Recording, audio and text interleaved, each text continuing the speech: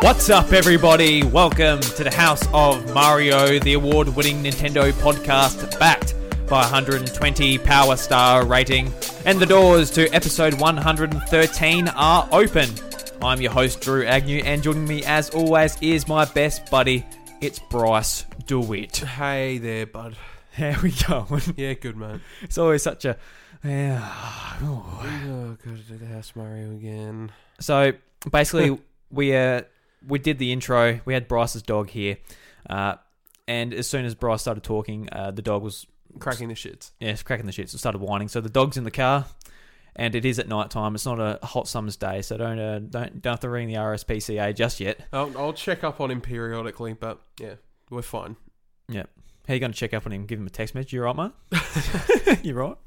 Oh, yeah, you know.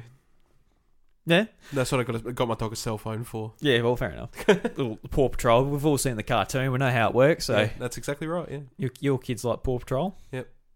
I assume. Yeah. All kids do. All kids do. Yep. So this week on the show, we're going to be talking a lot about Astral Chain that came out the past week. We're going to be talking about the September games, and we've got some other things lined up as well, so stay tuned for that. But Bryce, you've been playing a fair few games this week. Certainly. More than me, so I'd like to hear about them. See what you picked up some unusual titles. Unusual. Oh, I think they're pretty usual. Yeah, well, off the beaten path, I guess. I picked up 3 titles this week. One of them you should already know about anyway. Obvious Astral Chain. Mm-hmm. Then I also picked up Sword Art Online Fatal Bullet and Yu-Gi-Oh! Legacy of the Duelist. Mm-hmm. So I've put a couple of hours into each of them. Sword Art Fatal Bullet is not too bad. I'm kind of enjoying it. Okay. Well, I haven't put in enough time to be like, oh, yes, this game, primo, beautiful, or anything like that. Yeah. I've just sort of done some grinding and done some little things and stuff like that. I'd like to know how the co-op and stuff works, but haven't gotten around to that. But So what type of game is it? For someone who's got no idea what this is and might not even be familiar with the anime, third-person shooter RPG. RPG. Yeah. Okay. Looter shooter type of deal. Yep. Yeah. You know. Just the next entry in Sword Art Online, but with guns, pretty much. Yeah. So, if anybody's ever played the previous ones, it's not too much different. Do you have to play all the previous games in the series to really get this one, or can you just jump into it? Or you have to have general knowledge of the characters, I guess, mm-hmm. if anything, which, if you've watched the anime, you've already got plenty of knowledge. Yeah. Most of them come off the path of the anime, so if you watch the anime, you get enough knowledge out of it anyway. So... yeah, I mean, I'm having fun with it. I'd like to get a little bit more time into it before I make any serious like yes or no's or whatever. Yeah. But the Switch edition came out. Was it last week? I think it was last week. Yeah, something like that. Yeah. Yeah, and it features all the DLC plus the expansion to it. So I was like, hey, you know what? I feel like playing just like an anime game, even though I've got like a bunch of them around the corner. So yeah, I picked it up. Why not? Then I picked up Yu-Gi-Oh! Legacy of the Duelist before Astral Chain. So, what I love about this game, I suppose, is that it's all 5 generations of Yu-Gi-Oh! In one game. And it's just got a story mode for each of them that kind of just goes over the plot of each one. Mm-hmm. You can either do the fights with your own constructed deck, or you can do them with the decks that were constructed in the show as the plot purpose decks, I guess. So... it's good if you, like, even if you're not really interested in Yu-Gi-Oh!, I think it's like a really good, as an anime, I mean, it's a really good start point if you're interested in a card game. Yeah. Because you get a bit of history with it when it comes to the anime. You know, there's pretty much a ginormous collection of cards in there for you to collect and build decks with and all that nice stuff. As far as I'm concerned, there's not going to be DLC for it. It's all sort of just packed in the one game, and that's how that game's going to be. So it's great if you want a card game with a lot of variety, several different game modes, because, I mean, every season of Yu-Gi-Oh! Or iteration or generation of Yu-Gi-Oh! Has something different about it in its gameplay that sort of shakes it up. You know, it's good, I guess. And you can go online and play against other people in all 5 different styles, from what I can tell. And have a good romp of a time. You said it was a $60 game, so that's a little bit cheaper than $60 is pretty price, good for it too. Yeah, like I think that's the thing that drew me in, I guess. Yeah. I knew that was gonna. Is that well, the last time I played a Yu-Gi-Oh video game was the GBA. Yeah, it's a long time ago since I've been like seeing them really. Like there's a few on PlayStation 4, like they're there, but I haven't really noticed them. Yeah, exactly. Yeah. Whereas this is pretty good, even just like for quick engagements or games when you're out and about and you're just like, I just want to play a Yu-Gi-Oh. A game of Yu-Gi-Oh, real quick game of Yu-Gi-Oh, doesn't take half as long as actually manually doing the card game, and I don't have to carry everything around with me, all 9,000 cards, and yeah. Were you much of a fan of the anime back in the day, like when we were at primary school? Oh yeah, shit, yeah. I loved Yu-Gi-Oh as a kid, because I don't know, something about the card game aesthetic was pretty cool, I guess. Yeah. And I liked TCGs back in the day, I guess, but with Pokemon TCG and stuff, I was too lazy to learn it, and it wasn't really worth the hassle of me getting into it. But Yu-Gi-Oh is really easy to learn at a base level, and then sort of grow from there. Yeah. Whereas Pokemon was kind of just like, here is a bunch of rules you have to read, and it's like, no thanks. It's like with Yu-Gi-Oh, it's like, this is a spell card, this is a trap card, this is a monster. It's like, spells activate when you put them down, traps activate when something happens, and monsters have attack and defense points. And it's like, it determines the power of your monster and what it can kill and what it'll die to. It's like, cool, done. Don't have to worry about that. With Pokemon, it's like, you have energy cards and you can't do anything without energy cards, and some moves require you to have energy cards and then discard an energy card, which requires you to get another energy card, and you draw. Like, it's nothing overdone like that. It's just like, here's the thing, you're done. Yeah. Right? And then from there, you learn about fusions and all that. And then eventually you sort of just gain that knowledge passively. Yeah, because I remember like on Cheese TV watching Yu-Gi-Oh! I wasn't like a big fan or anything, but I enjoyed watching it. And that's sort of as far as my, I guess, Yu-Gi-Oh! Watching went. Yeah. Like, I think Conrad, he gave me like a couple of cards just like try and get me into it, because like there was a few people who were really into it. Yeah. I remember at lunchtimes, I remember Andrew was doing it in the shelter shed. I've said that in a long time, shelter shed. It's weird how it's called the shelter shed, because if you weren't wearing your hat, no play, you had to go to the shelter shed. We all just played TCG in there, so it doesn't really matter. And even if we had a hat, we went and played was it either Beyblades or Yu-Gi-Oh! Or whatever it was at the time. We used to go there and play cards. And I remember going there and watching. I never actually played myself. Yeah. But yeah, it was all interesting. Like, you see people, they're just on the dirty ground with all their cards laid out. And speaking of Andrew, I'm pretty sure he still hates me to this day. Like that, and the funny thing is I think like that's part of it. It was the Yu-Gi-Oh thing. What a random thing to bring up, but yeah. Okay. No. I'm getting into it. It is actually a part of the conversation. When we were playing, something that was rampant with Yu-Gi-Oh was counterfeit cards. Like bootleg ones. And he had this one that was literally just Exodia, which is the strongest card in the game, in one card. So play it. It was called Bigly Marju Garzette or something really bootleg sounding. And he would play it and he'd just be like, oh, well, you can't beat me now. This thing has infinite attack points and infinite defense points. But I found a way to beat him. And that was with a trap card.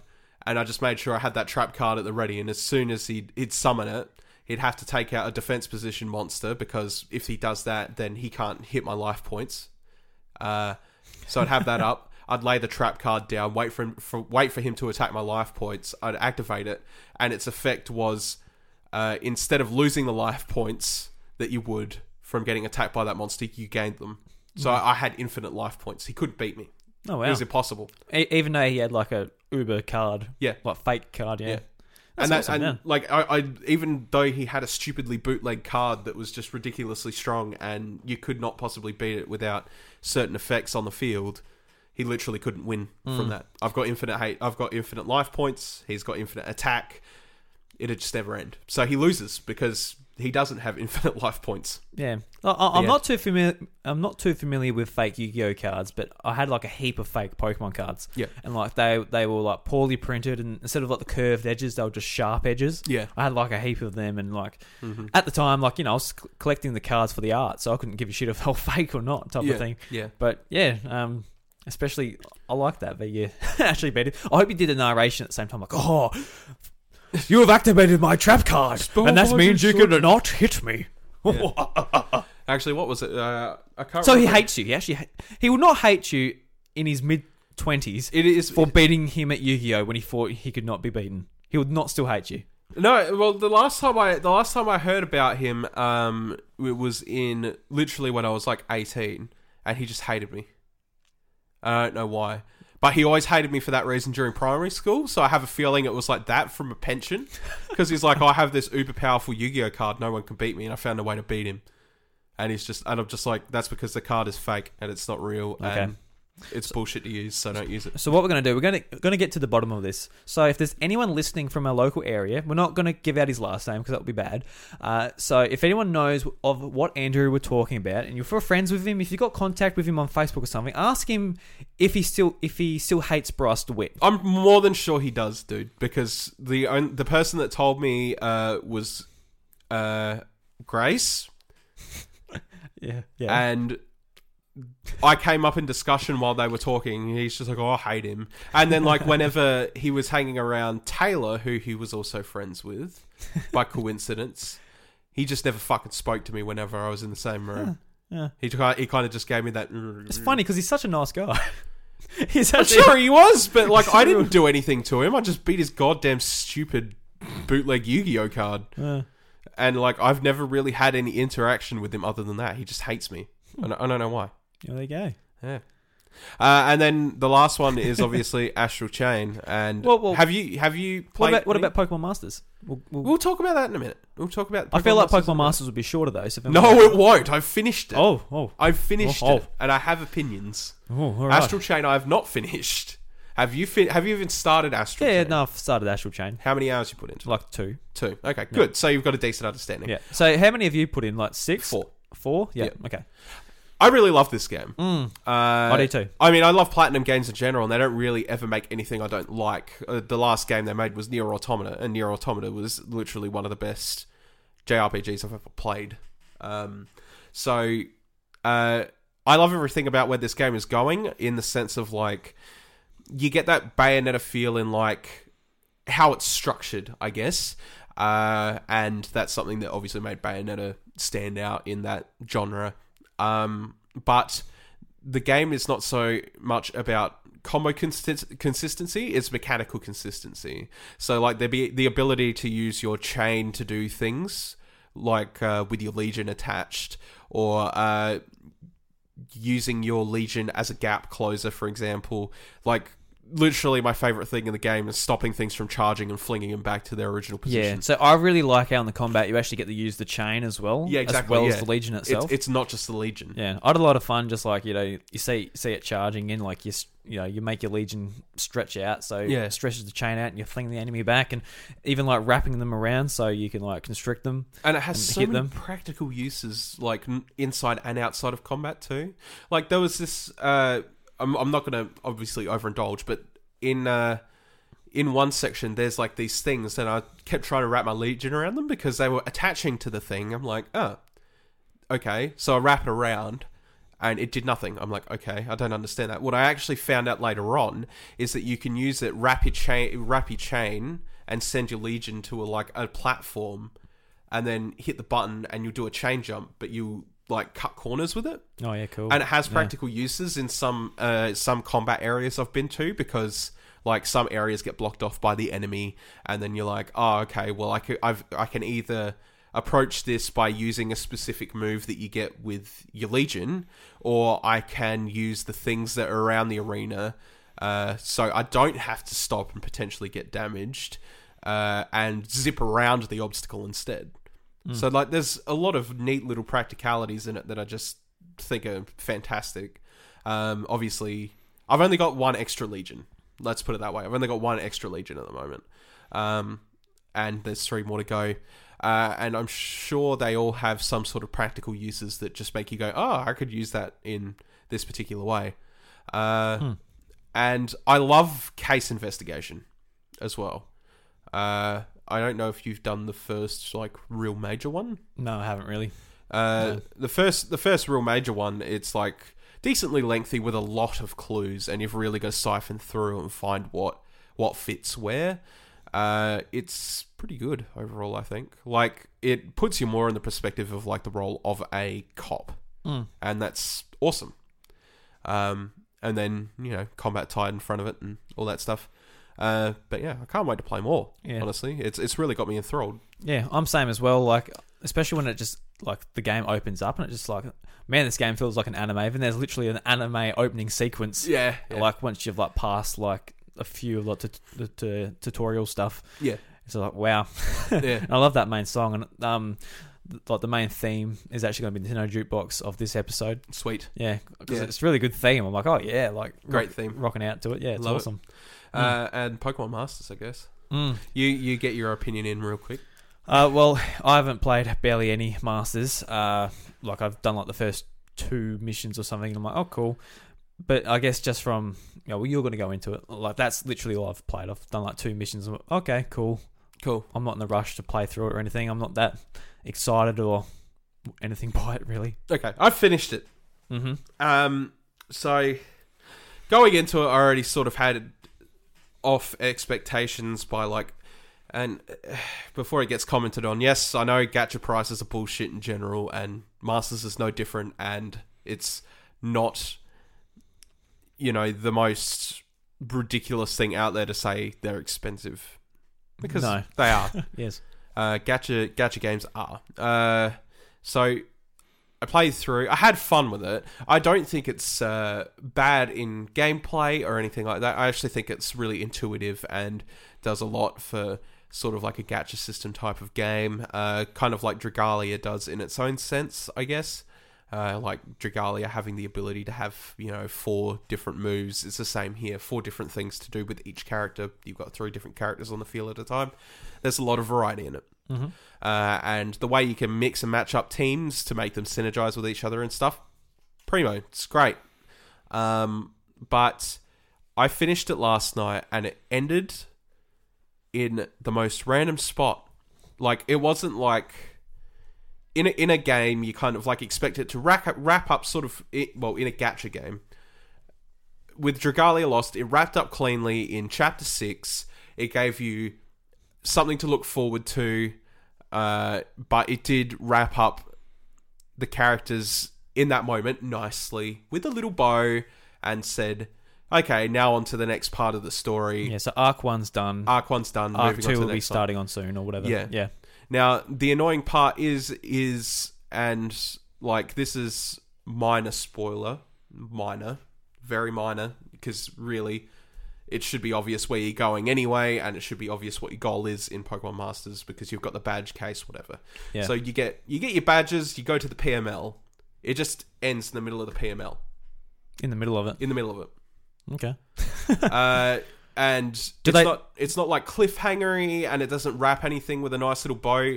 It literally just ends right before you're about to start another battle with someone, and that's it.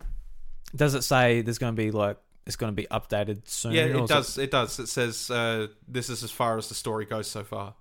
Okay, but it doesn't like I said. Usually they wrap up the story, then start on a new arc. This doesn't feel like that because you're already technically on an arc that should be ending with the end of the PML and then moving forward. Sounds like they were pretty close just to finishing that little bit. Yeah. Well, they couldn't just put an extra couple of battles and go, "You won, congratulations!" And you've got 10 chapters, 2 interlude chapters, and then there's like 6 mini chapters, which the 6 mini chapters are literally just boss fights.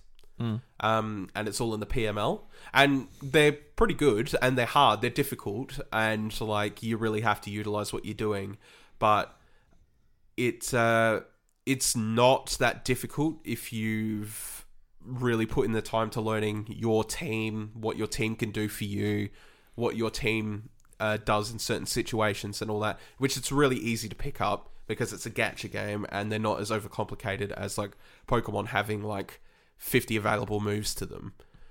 they've only got 2 available moves to them, a support ability and an item. So they're not that hard to sort of sniff out and memorize, right? Yeah. So yeah, I was like, cool, done, did that, cleared the game, and now there's nothing.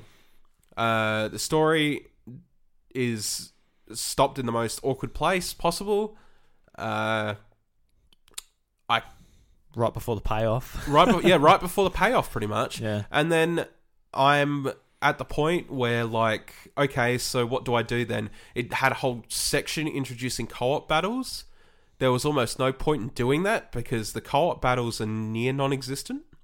It's like you can do co-op versions of the training courses. I'm like, why would I need to? I've got a team that can literally clear every training course with no issue. It's really, empty. It makes no sense. Usually in gachas, they'll have like some kind of boss fight by the end of it, like hard modes or hard story mode or something like that. There's nothing of that. And it sort of just brings me to the question, like, they have... Like, the one thing that really pisses me off about the gacha is that your freemium currency does not make you eligible for jack shit, really. Single pulls only. For some reason, you can only make 10 times pulls, which give you no extra benefit, which in gachas, they usually do give you an extra benefit for pulling 10 at once. To incentivize you to spend more. To incentivize you to spend more money, exactly. Whereas this is just like, you can save time by not exactly, literally, and that's annoying. It's like, if I have freemium currency and you're not going to give me an extra benefit for pulling 10, just let me fucking pull 10. Why would I have to buy premium currency? Sorry, premium and freemium, it's really... but why would I have to buy premium currency just so I can pull quicker? That's ridiculous to me. There's a special on at the moment where if you buy the premium currency, pull 10, you get a guaranteed 5-star, but that's only good for 1. Yeah. And then that's it. So for whatever reason, the gacha's just sort of like all messed up and doesn't really make a lot of sense. And then, I think like at the moment, it's just really irritating because the only thing I can do now is grind and get my teams up there, but for what purpose? I don't have any competitive multiplayer or bosses or anything like that to do. There's no point. I guess it's just assuming content is going to be coming, which it will, but depending on what that content is it worth you grinding? Or... I also think it's not just that, but also that they don't expect people to finish it so quickly. But it's not a terribly hard game. So how many hours do you reckon you've put into it to get through the story? 5 hours. Okay, so that's not too long, really. No, it's not too long. It's good if you just want a quick... well, not really, because it doesn't finish itself. Like, that's what I want to say. Like, it's good for like a quick like joust through like characters in Pokemon history and... Yeah, so that's what appeals to me, like hardcore Pokemon fan. Just seeing all these characters back in this one place, going for going to the Pokemon League to compete with one another. That's obviously something that really appeals to people like us. We're been with the series for ages, and like the reason I haven't played it that much is just because I've been busy over the weekend, and also I'm going to be upgrading my phone within like a month, so I'll be probably spending a lot of time with mobile stuff in a month's time. Yeah. So I'm not too worried about it right now. I'm going to probably get into it a bit later. And it sounds like there's no rush because I might as well wait until the content's there. Well, because it's dry right now. Like, I'm ready to be like... I'll probably log in, and if I feel like grinding, I'll grind them out, get my... all my levels uncapped on my main team, get them to 100 and all that stuff, and just sort of like even myself out and do whatever. I might do that. But like at the moment there's not a purpose for doing that, so I'm not that engaged to be like logging in and playing, because I was there for a bit. I was engaged to get in and play and get through the story and do all that stuff, and I did. But now there's nothing, and the only way for me to make gacha rolls is if I pay money, because I've claimed all the free bonuses, right, except the daily logins. So it's like... Yeah, it's actually a question a lot of people will be curious about is like, especially me, if the questions I would ask would be like, how egregious are the microtransactions? How much money have you spent personally, like getting through the story? And what do you think of just the prices for like some of these roles or the things you can spend money on? Okay, so I spent only because I was feeling like wanting to roll. I spent $1.50 and I bought one daily deal, but it wasn't necessary because it gave me trash anyway. Okay, so what's in a daily deal? Daily deal, you pay 100 paid gems only, which is kind of annoying in itself. To get a cheaper roll. It's like 3 times less expensive. Okay. And you can only do it once a day. So it's like the cheapest way to roll, which, to be completely honest with you, is probably the most irritating thing to people who do play gachas, is having that, because it just makes you want to roll even more, and that's how they get you to buy more. Because that's what they want, yeah. Exactly. So if you feel like dropping on maybe like the $16 deal, I think, or something like that, you get 16 rolls out of it. That's probably all you're going to want to spend on it, to be honest. Just pull the 16 rolls over time, and then just whatever you get from the story, and then don't do any more. There's a lot of inconsistencies at the moment, so like even if you spend your money, you get a character like, let's say, Roxy, who's a character I invested a lot of time in, because I like Roxy, I like Whirlipede and Scolipede and all that. I like that entire evolutionary line. I was excited. I was like, yes, cool, I would love a Scolipede. Turns out, can't evolve the Whirlipede. Because I haven't added the Because I haven't added it. Yeah. But there's other Pokemon in there that can evolve perfectly fine. It kind of just says to me, it's like, why couldn't you just done that? I feel like there's like, it would give me more incentive. Yeah, so because I did Snivy to Superior, and I loved doing that. Like, it was a grind, but I got it done, and I was like, yeah, I've got a Superior now, great. Yeah. It seems like, they're asking like for 10 rolls, is it like $45 Australian or something? Which is not uncommon. But so they asked for that, but they're also putting out a non-finished game. Yeah. So they're trying to, Well, that's what I mean. You get to the end of the game and there's nothing to do with all these Pokemon that you've probably bought at this point. And that's kind of dumb, really. It's like, I've just bought all these Pokemon with these rolls. It's like, oh my god, I've got so much content to do. I'm going to blast it through the story. When I get to the end of it, I've got heaps of Pokemon to work on and stuff like that. But for what purpose? And by the time you've spent, $45 Australian getting your 10 rolls or whatever, what was the point? The problem is like, the strongest team available at the moment is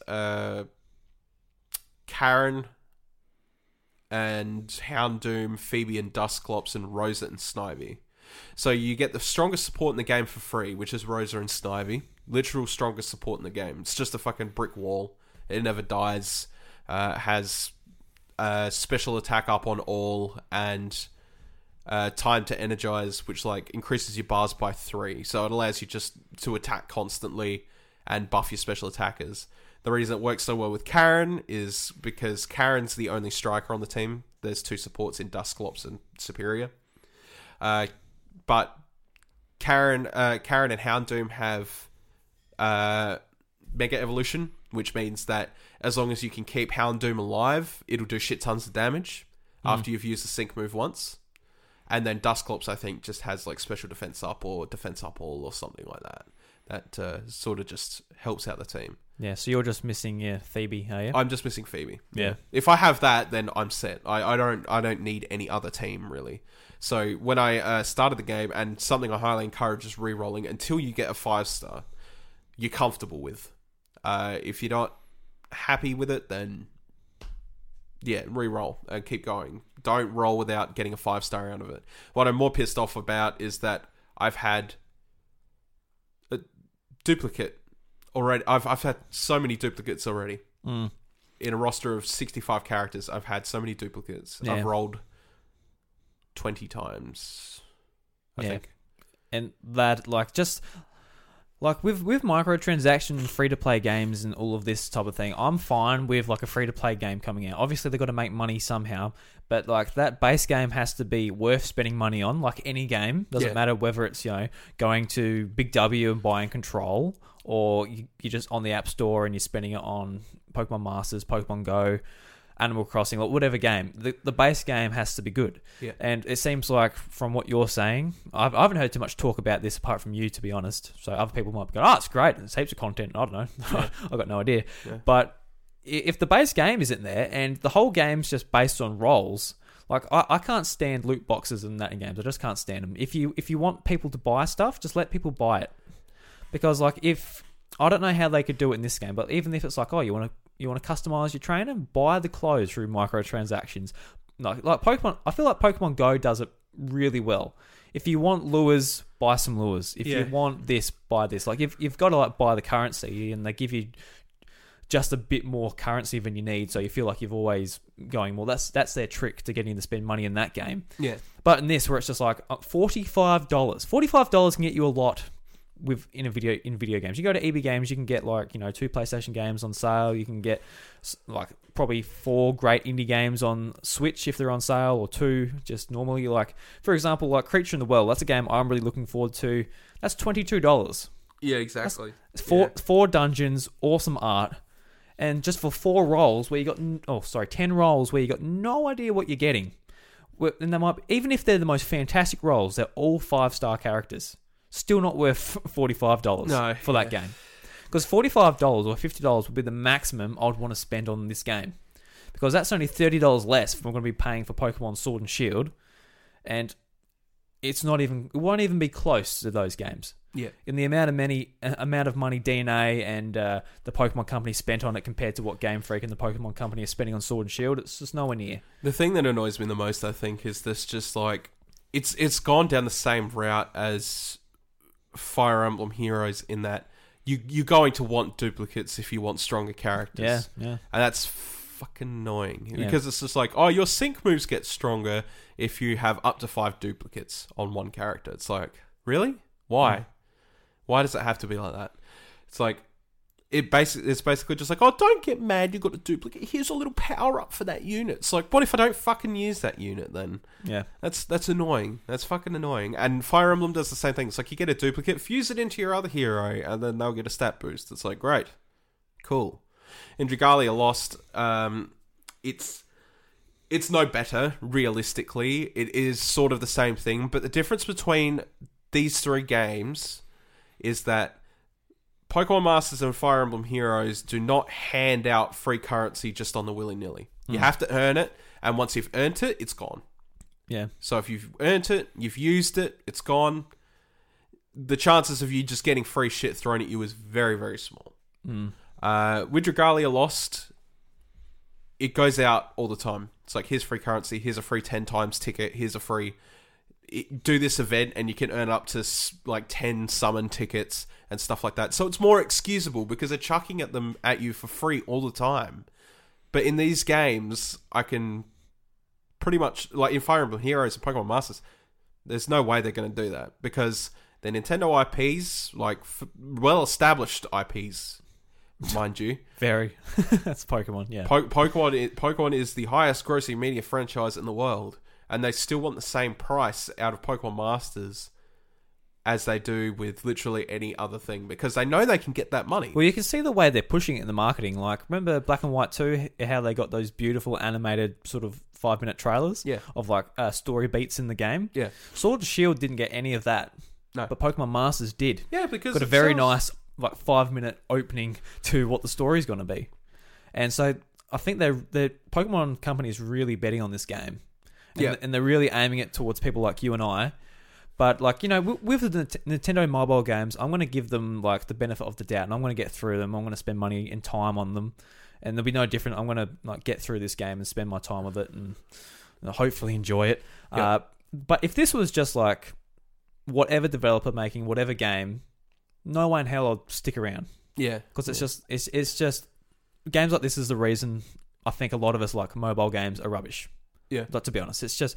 And it's kind of the reason why I'm excited for Apple Arcade because, like, our phones are really awesome pieces of technology and they can run awesome games. They can run... Just... The control's not there, but if there's actually... they use the touchscreen and everything that's given to them and don't just, like, make you use fake buttons. You can make some awesome games on there. Yeah.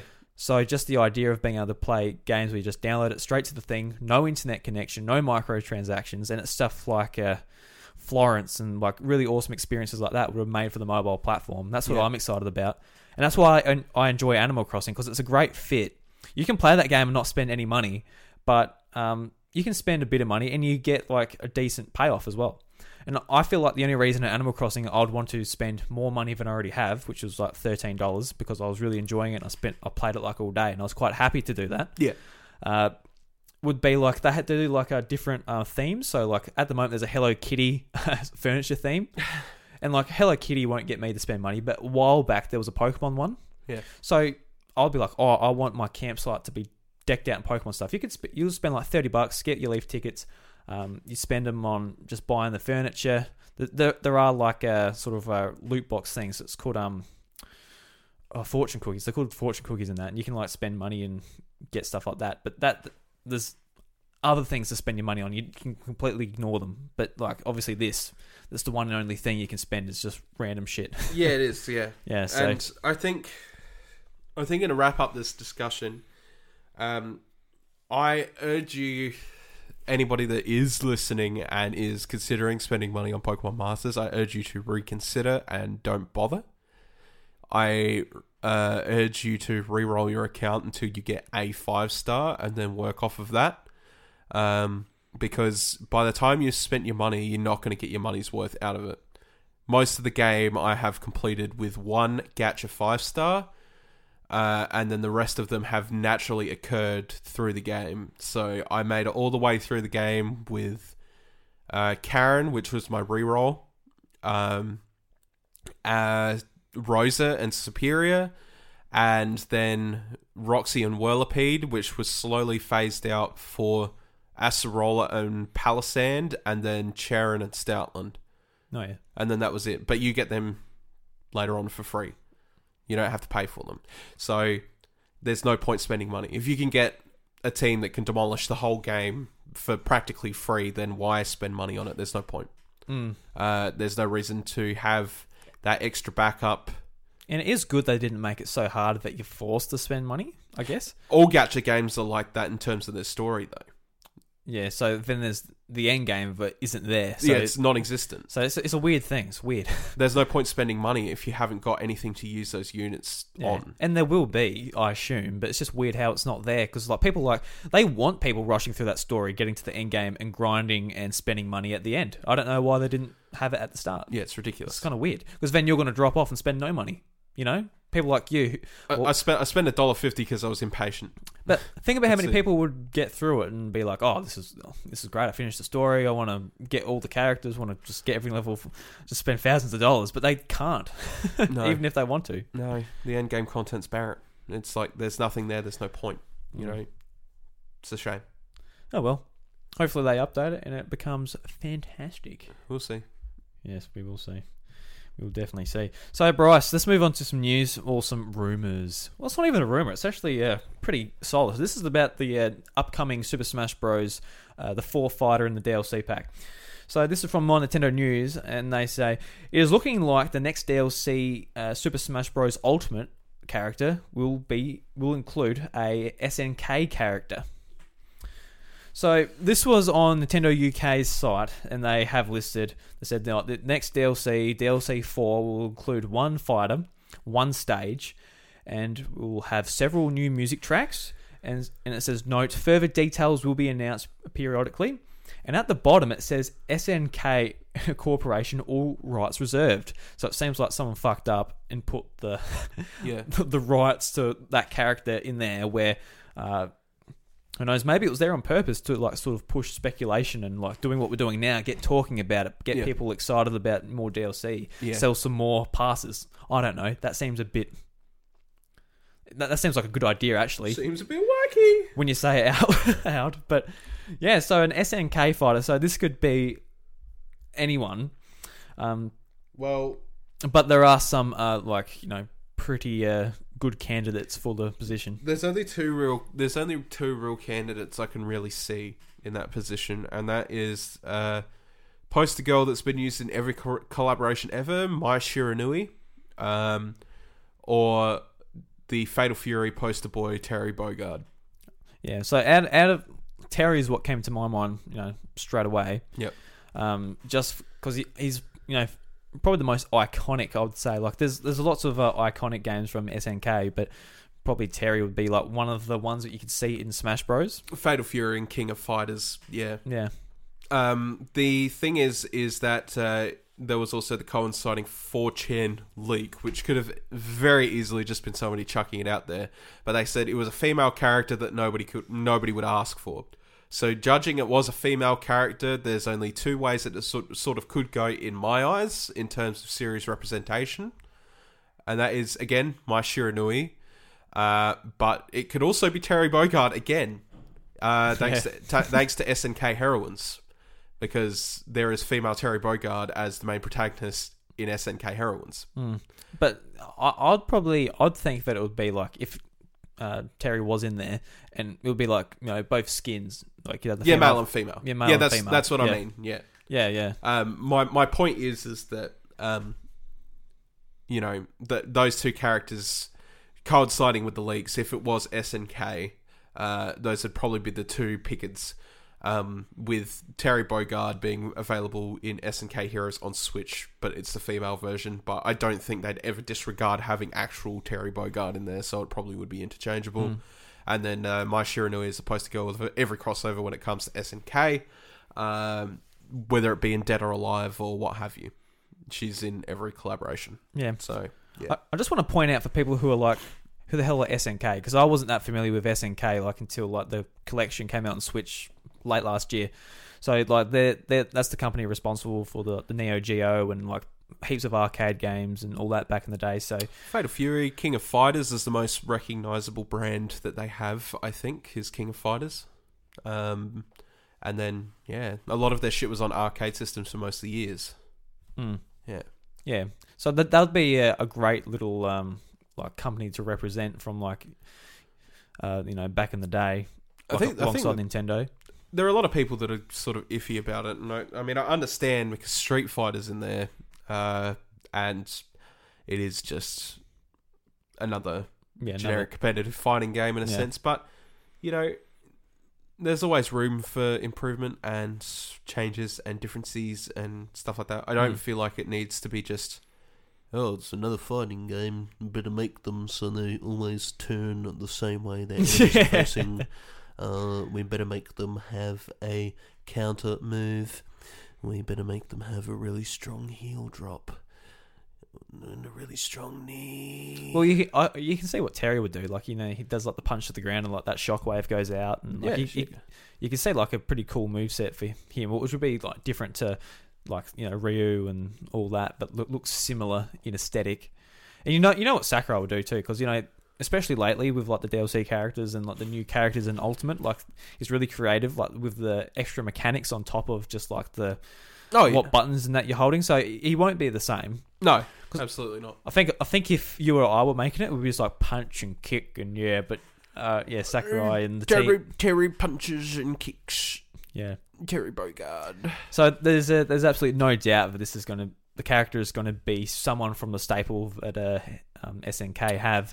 We'll see.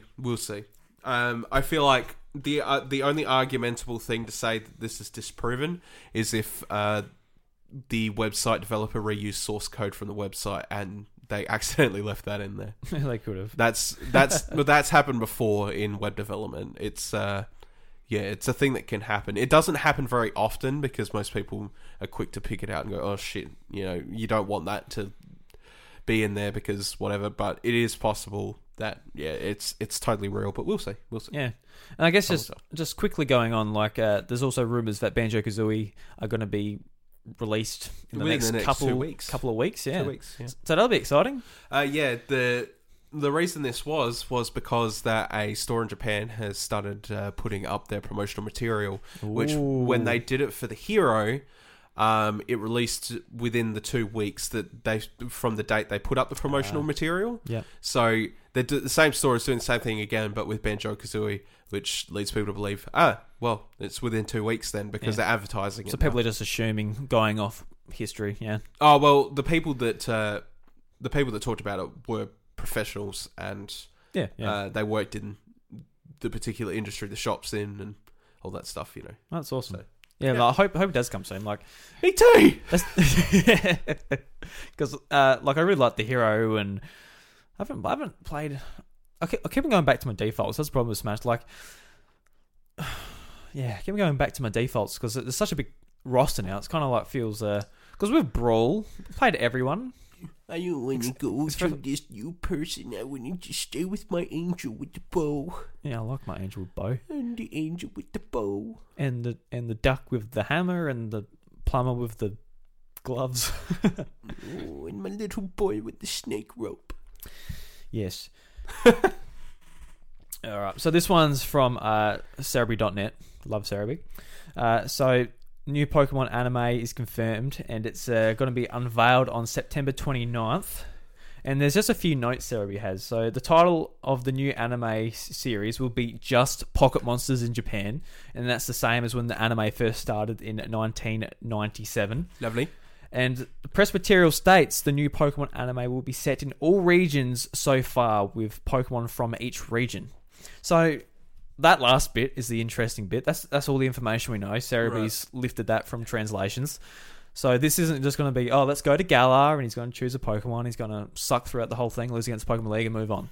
Yeah. So whether this is going to be like they're at Galar, but they're also jumping between regions, or I don't know what's going to be going on here. Whether characters from previous series in the anime are going to be coming back, and that's what's going to represent previous regions, or what it's going to be, but.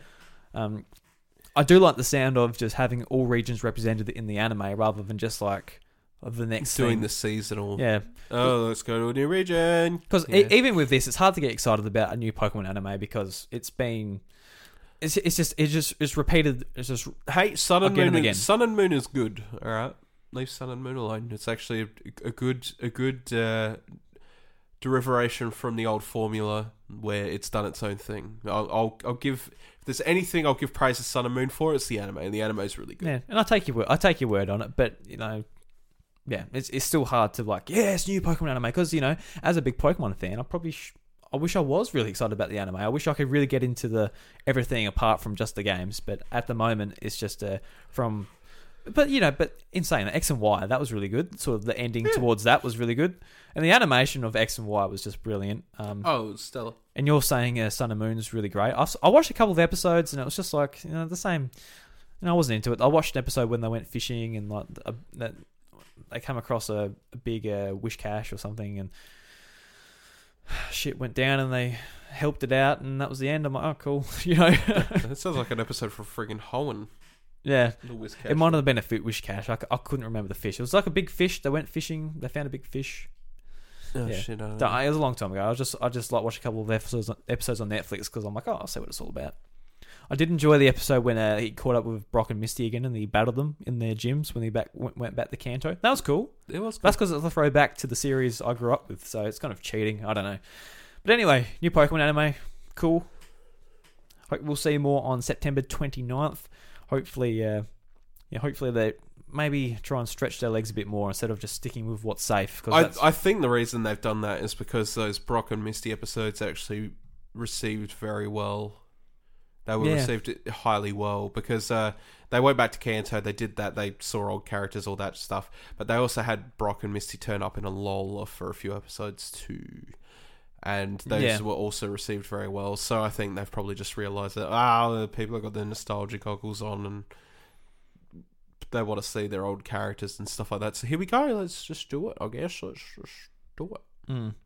So yeah, I think that's what's happened. Because I was keeping up to date on what's going on in the Pokemon League in Sun and Moon. And like I was like, people were saying, looks like Ash might actually win this. And you're telling me, then you showed me like the battle between... who were they again? I forgot the bloody starter's name. Decidueye and Rowlet. Yeah, that's the one. Yeah. And his Rowlet beat a Decidueye. It's like, okay. Now, what's happening after that? Do you know what's happened after that? The biggest meme of the Pokemon season has happened. Okay, so tell us about that. Spoilers ahead if you want to watch it. Ash's Torracat uses Fire Blast on Golisopod. Guzma's Golisopod, and he goes to order it. I've actually seen this as a meme. Block it. Yeah, and it walks backwards. It goes back at the Pokeball and sends out Scissor, and as you know, that's a big no-no. I did say that. I laughed at that. Yeah. I love it. It comes out and it's just like, yep, that's me. I bet you're wondering how I got into this situation. Sitcom. Well, it all started last summer. I'm just like, oh shit. Because I actually saw the meme like Sizzle will come out. It's just this fire blast. Like, oh fuck. Yeah, it's like the worst situation to be in. And Guz would do it too. He's like, oh shit. A bug steel, just bug steel just melt, literally. Yeah. Yeah. So there you go. Pokemon anime. Yeah. All right. Yeah. Because it's still going. Where are you watching it? Where are you keeping up to date? Is it like? I've just been watching it on Netflix as it comes out in English, but I do keep up on how it's going. Yeah, through Cerebi or whatever. Yeah, because it's really hard to catch the Pokemon anime on anything without having to illegally pirate. Illegally pirate. Who's gonna illegally pirate the Pokemon anime? Not me. Hooray! Yeah, cool, man. Little jingle. So I put this news in. I don't think anyone's going to care about this, but I'm a big fan of this series, so I put it in. So Hatsumiku Project Diva Mega Mix is coming to the West on Nintendo Switch in 2020. So this is going to be so really quick. So I absolutely love rhythm games, and Hatsumiku Project Diva is one of my favorite games on the PlayStation and PlayStation Vita. Put a lot of time into him onto that. It was one of the first games I imported because the original game on Vita wasn't in English. And then I think like probably a year later they brought it to the West, and since then they've been bringing these games to the West, and they're being pretty big on PlayStation. And there were sort of the spin-off games on 3DS. I think they were called Hatsumiku Mia or something like that. Like they were like little chibi versions, and like the gameplay wasn't as fun. It wasn't as good a game to me. There wasn't as many songs, etc., etc. But now they're bringing the Diva or Project Diva franchise to the Switch, and they're giving it a different art style, so it's all anime instead of just like 3D models, which looks a bit creepy in some songs. Looks kind of weird. Yeah, I prefer the anime look. The anime look looks a lot cleaner, look more prettier, and all that. And this is going to be like a mega mix, so it's going to be all of the songs in one, so 101 songs. And it's really fun gameplay, so it's basically like you're pressing all the buttons to the rhythm of the song. And so if you're into sort of J-pop and Vocaloid music, I'll 100% urge you to buy this because I want these games to keep coming to the West. Yeah. So I'm definitely getting this. I was actually going to import this because it was coming out like January or February in Japan. But now they're saying it's coming to West, so hopefully it's not too much longer, so I don't have to. I'm not tempted just to import it anyway. North. Yeah, because I imported. There was the first game I had to go through like a walkthrough how to get through the menus and everything. Like it's a pretty simple game. Once you're actually playing the game, you don't have to know how to read Japanese, but just to be like, how do I get to a song and play the song? And sometimes you could put extra sort of handicaps and that on to earn more points. And like I was looking how to do that and unlock certain trophies and that, and just get through the menus. So there's like people set up walkthroughs. It was really good, but now it's in English. You don't have to worry about them. Yeah, great. So, Bryce, we've actually got some questions from some people on the Twitters. Oh shit! Yeah, we do. I reached out and I asked for some questions. Did you? I did. Beautiful. I did. I'm just trying to find them because my phone went back. I had them already here, but now they're all gone. So, John Peck asked, and they're all real quick questions, so don't get too nervous. John Peck asked, "How are you?" Oh, Jono, if I could honestly tell you how I was, it would be a 700-page epic novel. I'm fantastic, but at the same time, there are a lot of plagues in my life,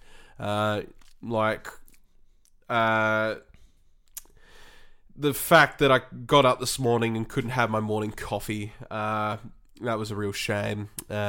Jesus. I got to work this morning and a customer was being an ass. There was a lot of people doing it. I'm gonna be honest, John. When I first read this, I was like, I'm going really well, but like the last couple of weeks before, like I don't know what it is, but like I'm on like a cycle where like I feel real shit. Yeah. And sort of, and it makes me feel worse because I'm in that mode. Like usually, like my brain's ticking over, like what I can do for the podcast, what I can like like what I can do better here and there, and just like, you know, to generally be happy. But like the last few weeks, just like, yeah, it's been bad. But then it like you sort of like pick up again and you get better. And sort of this week I've been like really excited to like be more creative and do all this stuff. It's just really annoying how it works like that. Yeah, and I'm sort of like, you know, I don't consider myself like to have depression, but at the same time, it's like, what the fuck is that then? That feeling, is that just something everyone gets like for no reason? There's no reason. There's nothing going on. And like I know you're similar, Bryce. How like it just like comes on, goes off. Yeah, mine's a bit more intense. So I guess the answer to the question, without jesting and joking, I've been very, very busy the last few weeks. My mental state is meh. Like I've had a bit of struggle with it, and I'm considering going back on the medication again after stopping, just to balance myself out again. But you know, there's not much I could do about that. I just got to sort of do it. But yeah, no, I think like for the most part, I don't have anything bad going on in life. I just think I'm overthinking things and stressing about stuff, and I think that's probably what you're going through too, just on a different level with different things. Yeah, I wouldn't even say I feel stressed or overthinking things. I just think I feel flat.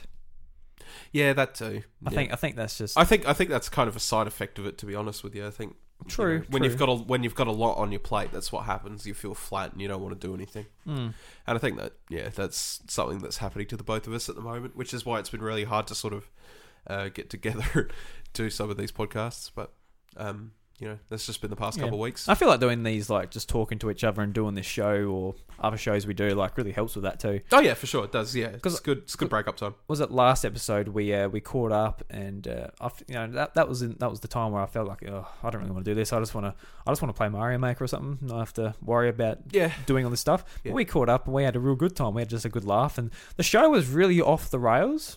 It was really. I haven't listened back to it yet. Yeah. I usually do, but I haven't listened back to that one, and when we finished it, so that was fun. But I don't know how well I hosted it. But it was really good, and I think that sort of helped me feel better as well. And, it's alright, man. I'm here to be antidepressant.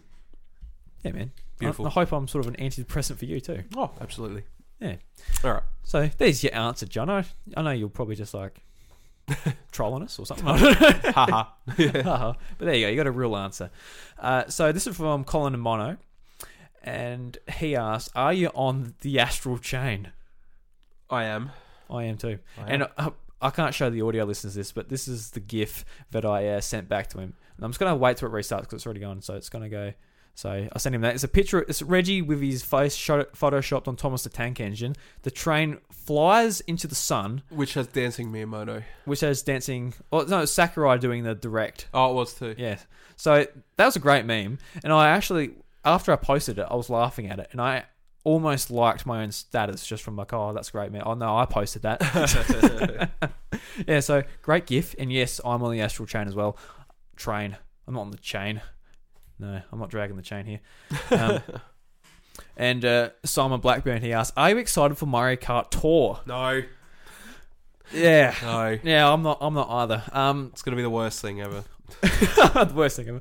I'm going to play it because obviously we're going to play it. We will, but nothing to discuss it. Nothing shits me off more than the idea of having a gacha game for your drivers for Mario Kart. Yeah, come on, man. That's kind of bullshit. It's like, I want to play as this particular character. It's like, I want to play as Yoshi. It's like, well, too bad. You've got Shy Guy until you can afford a gacha roll. Go get a job. Pay $45 for a 10 times roll. Maybe get a couple of duplicates to make them stronger, you know? Make their acceleration better.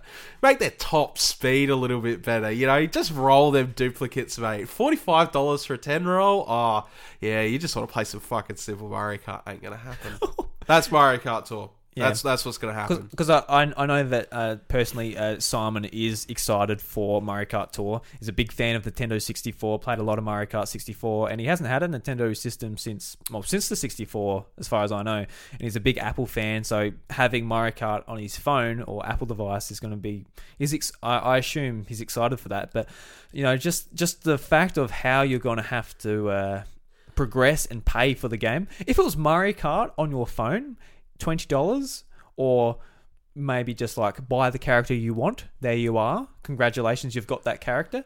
Then that'll be fine. Simon, I'm going to be really level with you. I don't think you've ever played a gacha game before, and this is not going to be a good place for you to start, and you're going to be very, very upset. It's not going to be as amazing as you think it's going to be. It's going to be very, very full flat Mario Kart, and it's not going to be the experience you want. Expect to be paying money.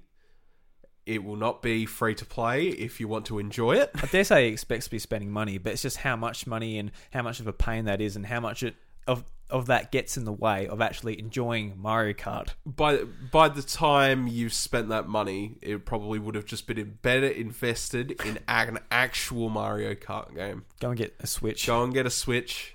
Mario Kart Tour is not going to be a vice for it.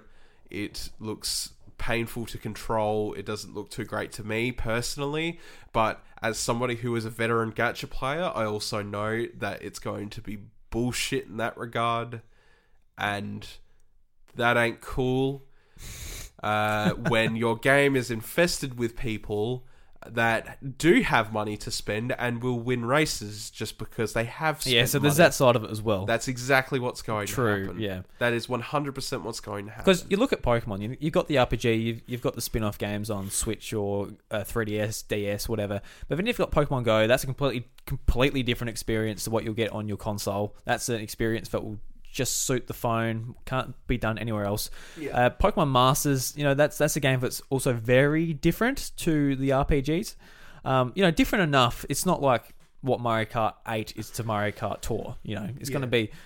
You can just play Mario Kart like we've been playing Mario Kart 8 for hundreds of hours, and just to be like, all right, now I've got it on my phone. You got to go through all this rubbish and pretty ordinary control scheme for it, and I don't know. The sad part about Pokemon Master, I just realised this is just triple battles. They took triple battles out when people liked them, and they put them into a mobile game. Yeah, triple battles and rotation battles and Gen 5. Yeah. Oh my god. Anyway, but yeah, Mario Kart Tour. It is not going to be.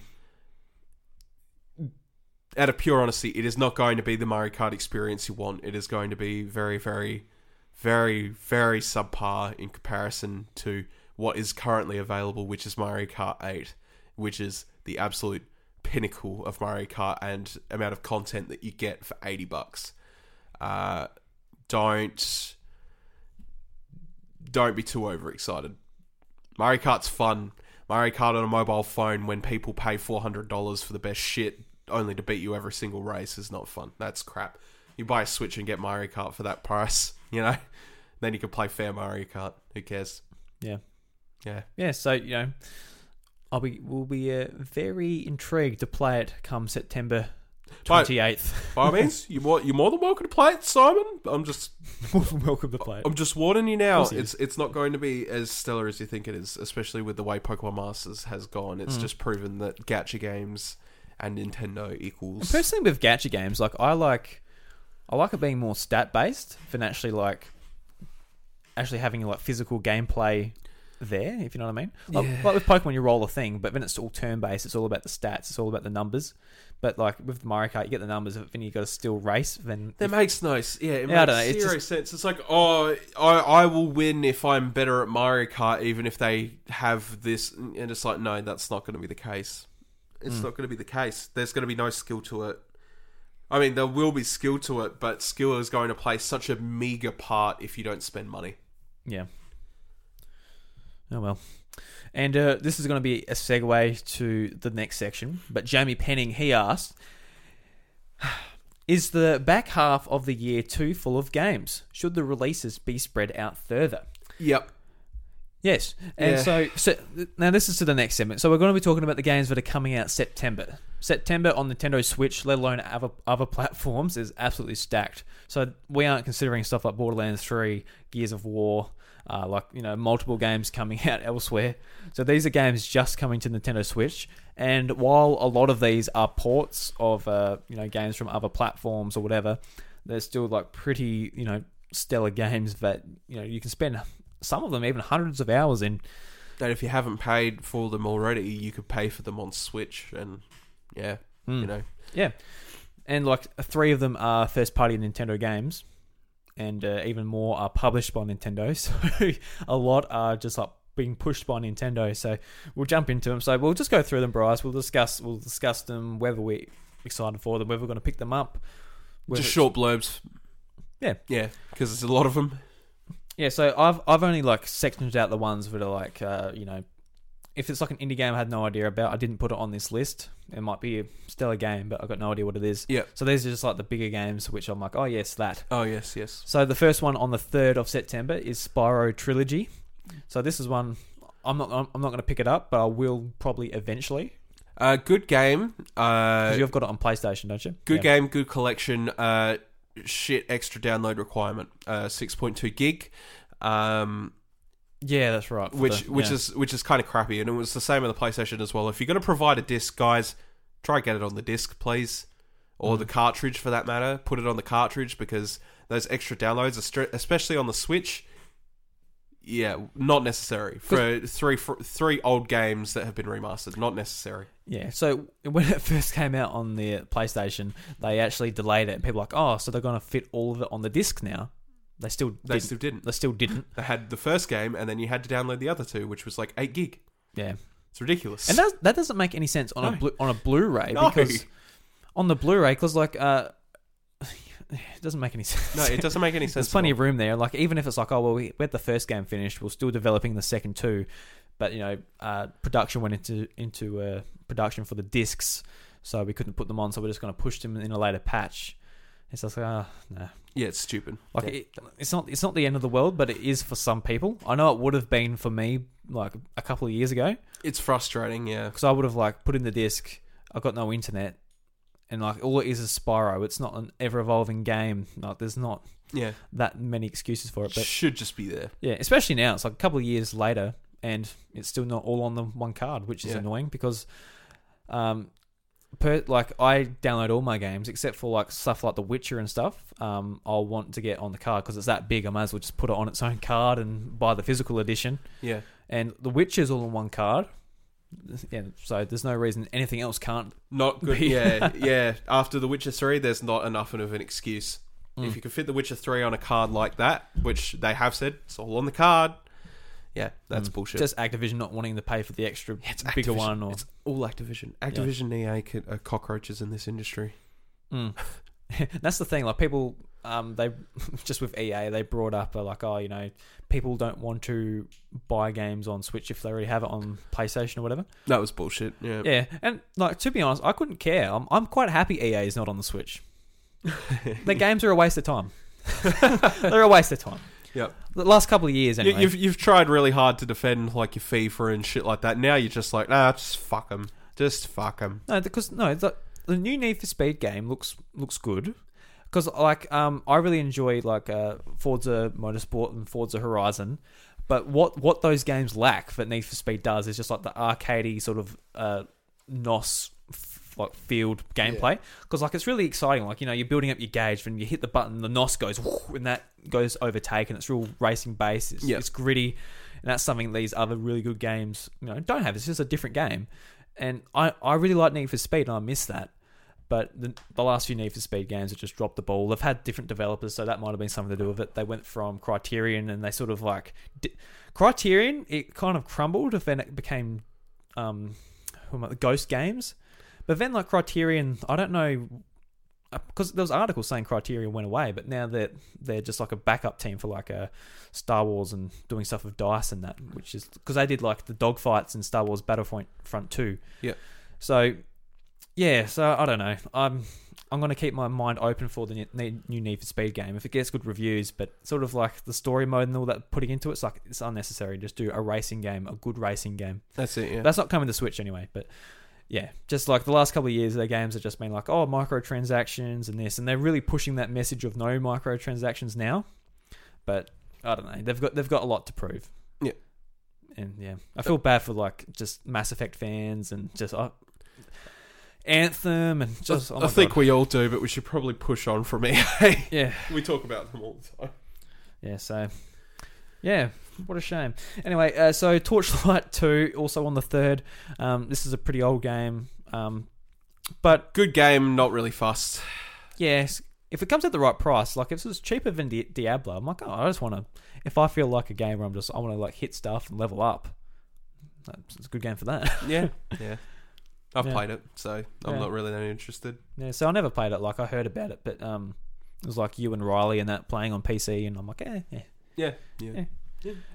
Final Fantasy VIII remake is also coming out on the 3rd. Yeah, fantastic. Looks like a great upscale. The pictures they've shown are good, and it looks pretty clean, to be honest, for something that looked still that old meme of you're the best looking guy in this room, and it just had like a fucking munted face. It's not a munted face anymore. It's great. It's great. Yeah, because like with the Final Fantasy VII remake, that was all like There's nothing they could do about that. yeah. Oh, not even that. So it's like it was pretty by the numbers. It was just like here's the game, here's a little bit of stuff, but the effort they're sort of putting into this one looks like it's going to be like worth the money for fans that want to replay the game and that. Yeah, it does. Yeah, it looks good. This is one I'm excited for. Creature in the Well, which is an indie game that's just coming out on the 6th of September, and it's sort of like it's like best Zelda meets pinball. You sort of use your sword to hit the ball back and forth, and there's different types of puzzles. There's like combat puzzles where you've got to like hit the ball to hit the enemies to really like work out that sort of thing. But there's also like real slow puzzles where like you're just working out a puzzle and you got to get the ball in the right place. And throughout going through the dungeons, I think the developer said there's 8 dungeons, and all of them have like the creature who's in the well and is sort of in the background, sort of like setting up the traps and trying to foil you so you can't reach him. It sounds really interesting, and it has a great art style, like a real nice pixel-based thing, sort of like a Hyperlight Drifter, which was also another art style that really grabbed me straight away when I saw it. So, and it's actually quite cheap too, because it's like $25, but it's like 10% off, so it's $22 on the Australian eShop.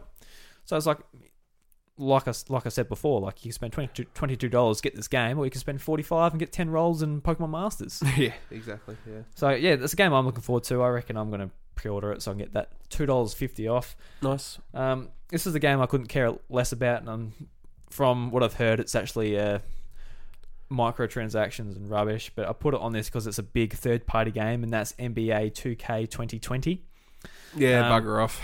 I couldn't care, but it's a big game. I'm sure there's basketball fans out there who are like, oh, I want portable basketball, but I'm sure. I don't care about basketball. I don't care about microtransaction-filled games. There's actually like I've been hearing about it. I haven't actually seen any gameplay or anything, but there's actually like actual pokie machines in this where actually you're actually gambling. Christ. Yeah, I think they're really pushing the limit of what they can do. Like it's a basketball game. It's not like buy trading cards or this. I think it is that, but it's also like all this other stuff they're just pushing in there. Yeah. Yeah, so yeah, good for them. Lovely. Don't support them, I think. Daemon X Machina is on the 13th, and I think this is going to be the Nintendo game that's going to have to be pushed for me. I think you said for you as well. Yep.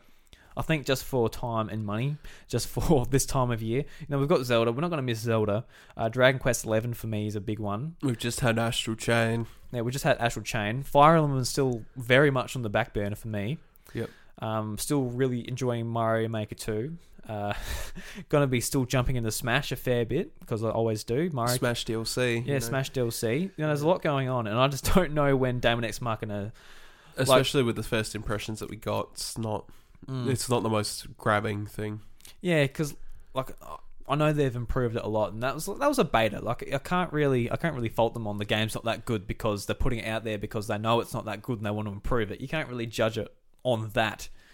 But I think it's just one of the games, like, I guess as far as like, all right, I want fast, frenetic gameplay with mechs and anime looking. Astral Chain has filled that. Yeah. It's filled it, and it's done. It's a fantastic game. And by the time I finish that, I'm not going to have the time or even the desire to really play it. Yeah. And it is a shame because I know a lot of, as far as like what this podcast means for people that listen to it, I know people out there will be like, all right, I know nothing about this game. These other games are more appealing to me. Let's listen to the House of Mario to find out what it's all about. And we're not going to be able to deliver that, I don't think, just because, our wallets can only be stretched so far. Yeah, I'm sorry, but it's a game. It's a game that I was interested in the concept in. I've lost interest over time, and from what I've seen, and all of a sudden, Yeah, now we're here. It's in the midst of way more important things to play and buy. And like you said, that's not including games like... This list is including games like Borderlands 3, Gears, etc. Like... Yeah, exactly. Monster Hunter Iceborne. Which we're going to be playing, you know? They're all games I'm going to buy in September. Like, holy shit. Like, I'm keen to get into Borderlands 3 because I'll have my new computer. I'll be playing with you, hopefully. Yep. Gears, that's going to be for on Games Pass, and I'm not a Gears guy, but I'm curious just to play it because, you know, I've heard great things about the multiplayer. Was it Gears 4? I've like dabbled in the multiplayer of that. It's fun. I'm keen to get into like the escape mode and everything they've got going with the new Gears 5. So, you know, just time, man. And especially like this time of year, like it's getting it's when shearing season starts, so that goes till Christmas. Yeah. And my time is just sucked up by that, and my energy too, because I get home, I'm stuffed. Yeah, absolutely. Let alone running like 2 podcasts, Patreon. Like it's a lot. So I've just got to, as far as like where my time goes, Damon X Machina's probably not going to get it. Yeah, sorry, Damon. Yeah, but I will get to it eventually. I dare say I will. There will be like, you know, there'll be a quiet bit eventually, and I'll play it then. But yeah. Not this month. Definitely not this month. No. So on the 20th, the Switch Lite comes out, Bryce. Like we're not going to get one because, like I said, we've got Switches. Yeah, well, $330 when there's all these games coming out, and I've already got a Switch. Not a great idea. No, save your money. Because if I go and buy one of them, I'll be a hypocrite for not getting Damon X Machina because of money. But yeah, so yeah, I'm excited. So seeing all the sort of the hands-on. It looks like a really nice piece of kit. I love the colours. I love everything about it. And if it just connected to the TV, I'll be like, ooh, I might get one. But, or a better price point. Ow. That's right. Just smack the table. Or a better price point. Yeah. Yeah. One of those two things. Connect to the TV or better price point, guys. And you would have sold me. Yeah, so September 20th actually is a bit of a crazy month, so day, sorry. So The Legend of Zelda Link's Awakening remake comes out that day. Yep. With the Link amiibo and all that stuff, and looking forward to that one. Obviously, getting it, Zelda, yes. Yep, we know. I think it's pretty paint by the numbers. You know, we know what we're going to be getting. Tripping over my words here. Paint by the Nintendo numbers. Yeah, Nintendo by paint numbers. I don't know. Love you, Eric. Ni no Kuni remaster, or not? Well, it is a remaster. Actually, comes out on the 20th. Yep. That's a game. I was like, please bring the Switch. Please bring the Switch. It's coming out the Switch. Yep. In a very crowded time. I will. But it's coming out. that will be added to my wish list along with Damon X Machina. Yep. It'll be my wish list. It won't be in my download queue. Yep. And also this day as well. Announced like a couple of days ago, Untitled Goose Game has finally got a release date, and it's the 20th of September. Why the fuck is everything fucking coming out on the 20th of September? No, seriously, it's like I don't know if they're like, oh, we'll align with the Switch Lite so new owners can like see us in the eShop and buy it, or they're like, let's get trampled by everything else and just release now. They've waited this long. I don't know why. One of the busiest days of the year for Nintendo Switch, they're deciding to release. Obviously, they're coming out on Steam and a few other I think it's just Steam. So, you know, they're not just thinking about Switch, but for Switch owners, it's not a great day to come out, I feel. Yeah, no, it's not. You're coming out against Zelda. Obviously, they're very different games. You're coming out against Ni no Kuni, and yeah, I don't know. That's. I assume that game's about $30, so that's a bit easier game to like. All right, I'm going to get this because it's a bit cheaper. I'm keen for it. It looks like something just where I can come home from work when I'm tired and I'm not thinking about like you can just be a dick of a goose. Yeah, just being a goose. Just be a goose. Right.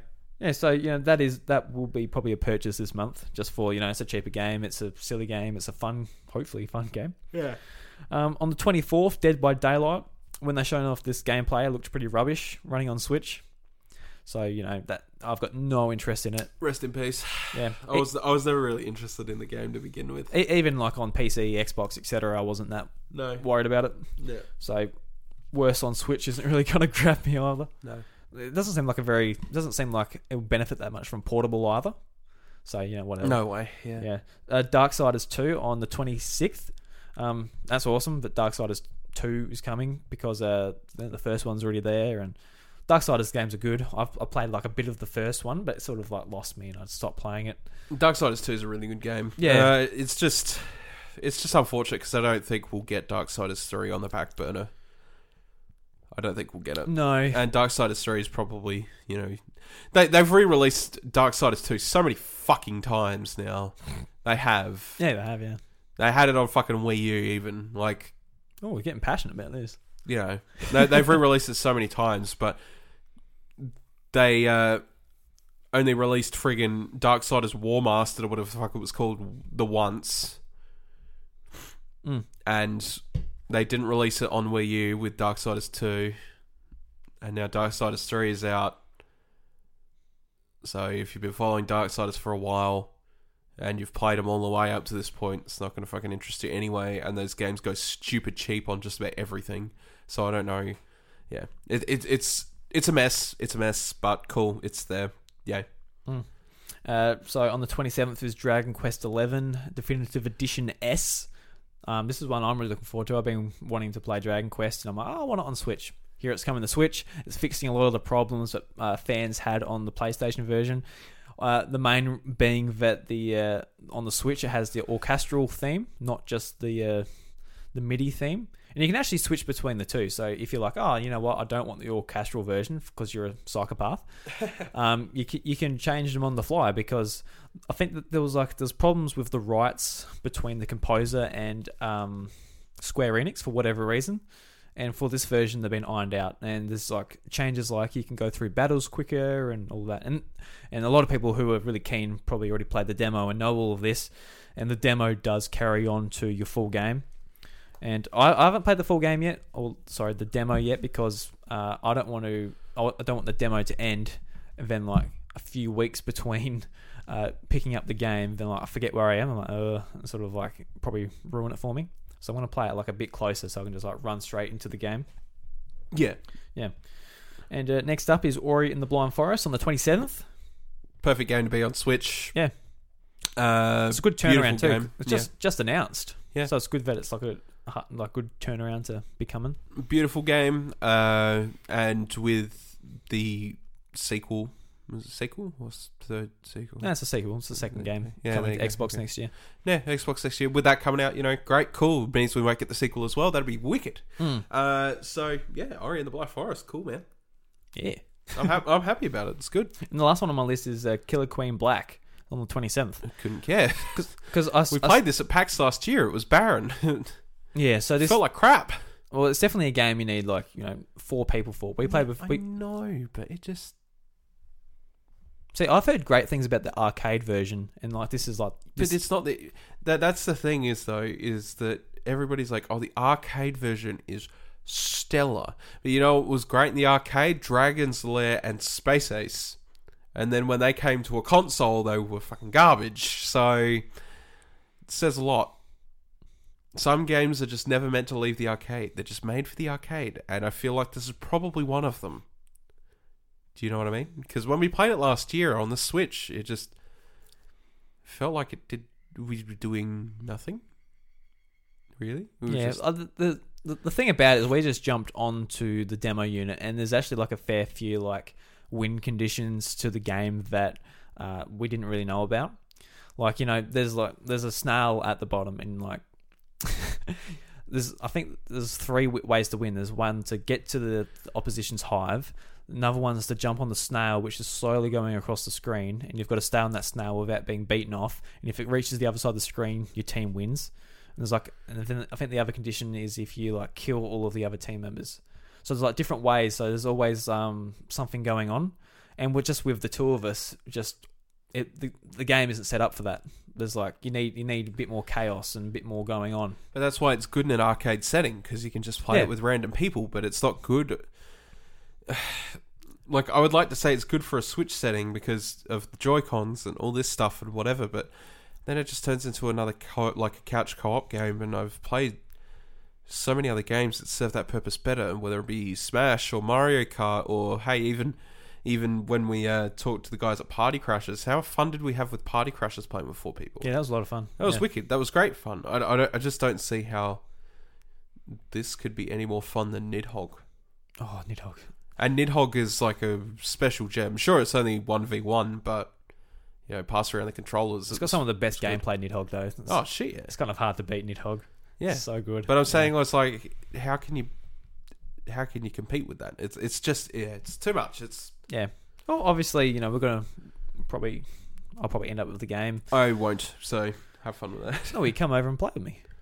Oh yeah, we'll just do the same thing we did at PAX. I feel like you need like 4+ people though, and I don't have 4+ people coming across to my house all the time to play games. No, I don't think anybody that is our age does, and I don't think kids are that interested in a game like Killer Queen Black. They're into their Fortnites and their Minecrafts. They are definitely into their Fortnites. I'll give you that. That's right. All right, Bryce, so that's all of the games coming out September. Now, Bryce, we've got a new segment coming up. Before we close out the show? Yeah, before we close out the show. So, Reggie Fils-Aimé, he's recently retired, and he's made a Twitter account. And I thought it would be a great idea to keep up with Reggie. Now, Bryce, play the theme song. If I can find the play button. Here it is. Oh, Jesus. Hi, Nintendo fans. It's Reggie. Reggie was once the president of Nintendo, then he found Twitter. He's our favourite guy, so let's keep up with him on Keeping Up with Reggie. What's wrong with you? Alright, so recently, Bryce, Reggie Fils-Aimé has he's going back to school. He's becoming a teacher at Cornell. So Cornell SC Johnson College of Business. So he's going back to business school. And this is an article from from Polygon. And the article reads, Reggie's going back to school. Former Nintendo honcho returns to Ala Mater to teach. So what's Reggie Fils-Aimé doing 6 months after stepping down from Nintendo of America's top job? He's headed back to New York, where he'll be teaching at Cornell University, Dyson School Applied Economics and Management. Funny thing about that, Reg, my uncle, teaches in the same school too. So that's a bit of conjecture from Owen, who wrote the article here. So Fils-Aimé announced the news via Twitter on Friday. A 1983 Cornell graduate, he is returning to the campus as Dyson's inaugural leader in residence and will give his first lecture in October. The leader in residence serves the school's leadership program for students, which seeks to foster critical thinking behaviors and skills expected of top business leaders. Beautiful. His first lecture will share principles for you to master so you can cultivate your own leadership compatibility.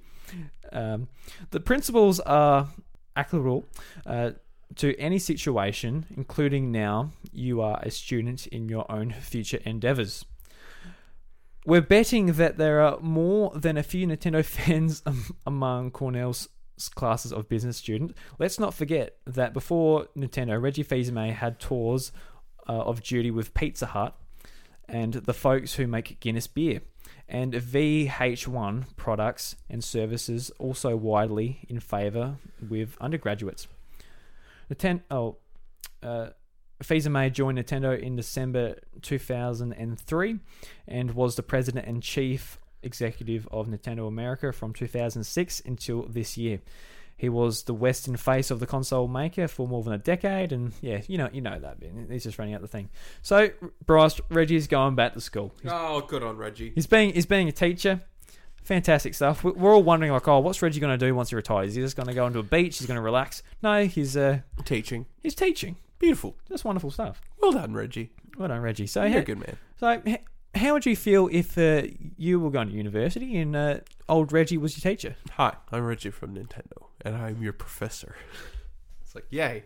Sweet. Hey, Reggie, when's Mario Maker 7 coming out? I don't know. Okay. Yeah. So, this is going to be a segment. Whenever Reggie says something of relevance on Twitter, we'll keep you updated. Because he's our favourite president. He's our favourite president. Even more than Trump. Yep. All right. Back to you, Jim. Play the theme song again. Hi, Nintendo fans. It's Reggie. Reggie was once the president of Nintendo, then he found Twitter. He's our favourite guy, so let's keep up with him on Keeping Up with Reggie. What's wrong with you? Alright, Bryce, that brings us to the end of episode 113 of the House of Mario. How do you feel about that? Oh, yeah. It's been a long one, isn't it?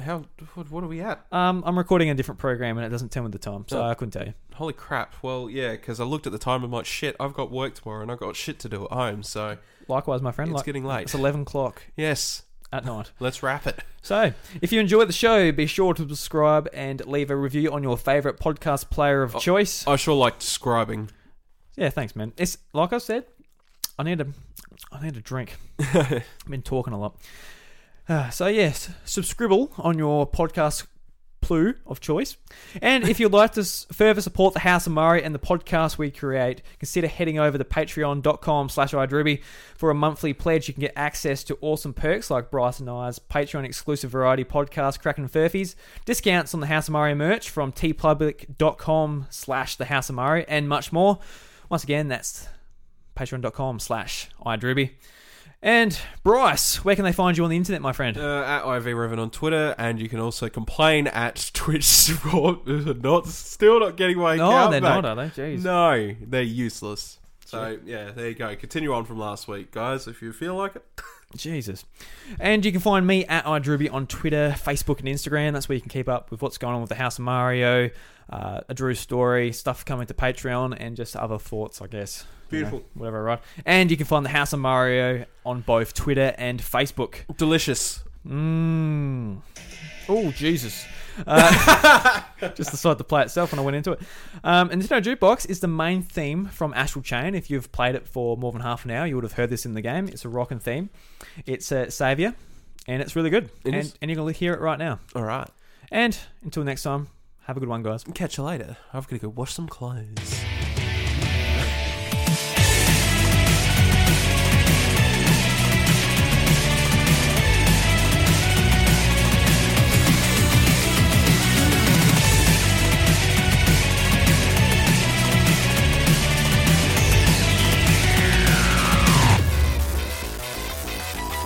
Sky turns west, swallowing up each and every being in this town.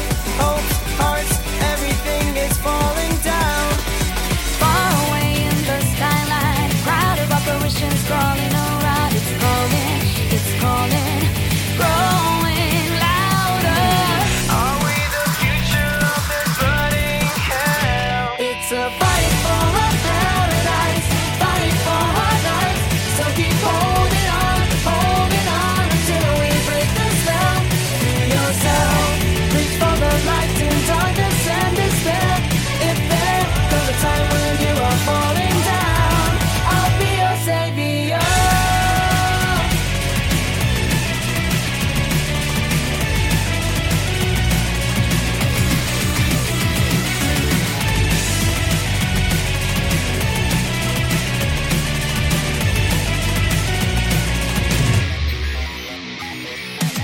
The eyes of the living dead, the light that cries without a single sound. Cold hearts, everything is falling down. The war is on our face, our dawn, another reminiscence haunting us all. It's calling, over and over. Are we the future of this burning hell? It's a fight for a paradise, fight for our lives. So keep holding on until we break the spell. Free yourself, reach for the light in darkness and despair. If there comes a time when you are falling down, I'll be your savior.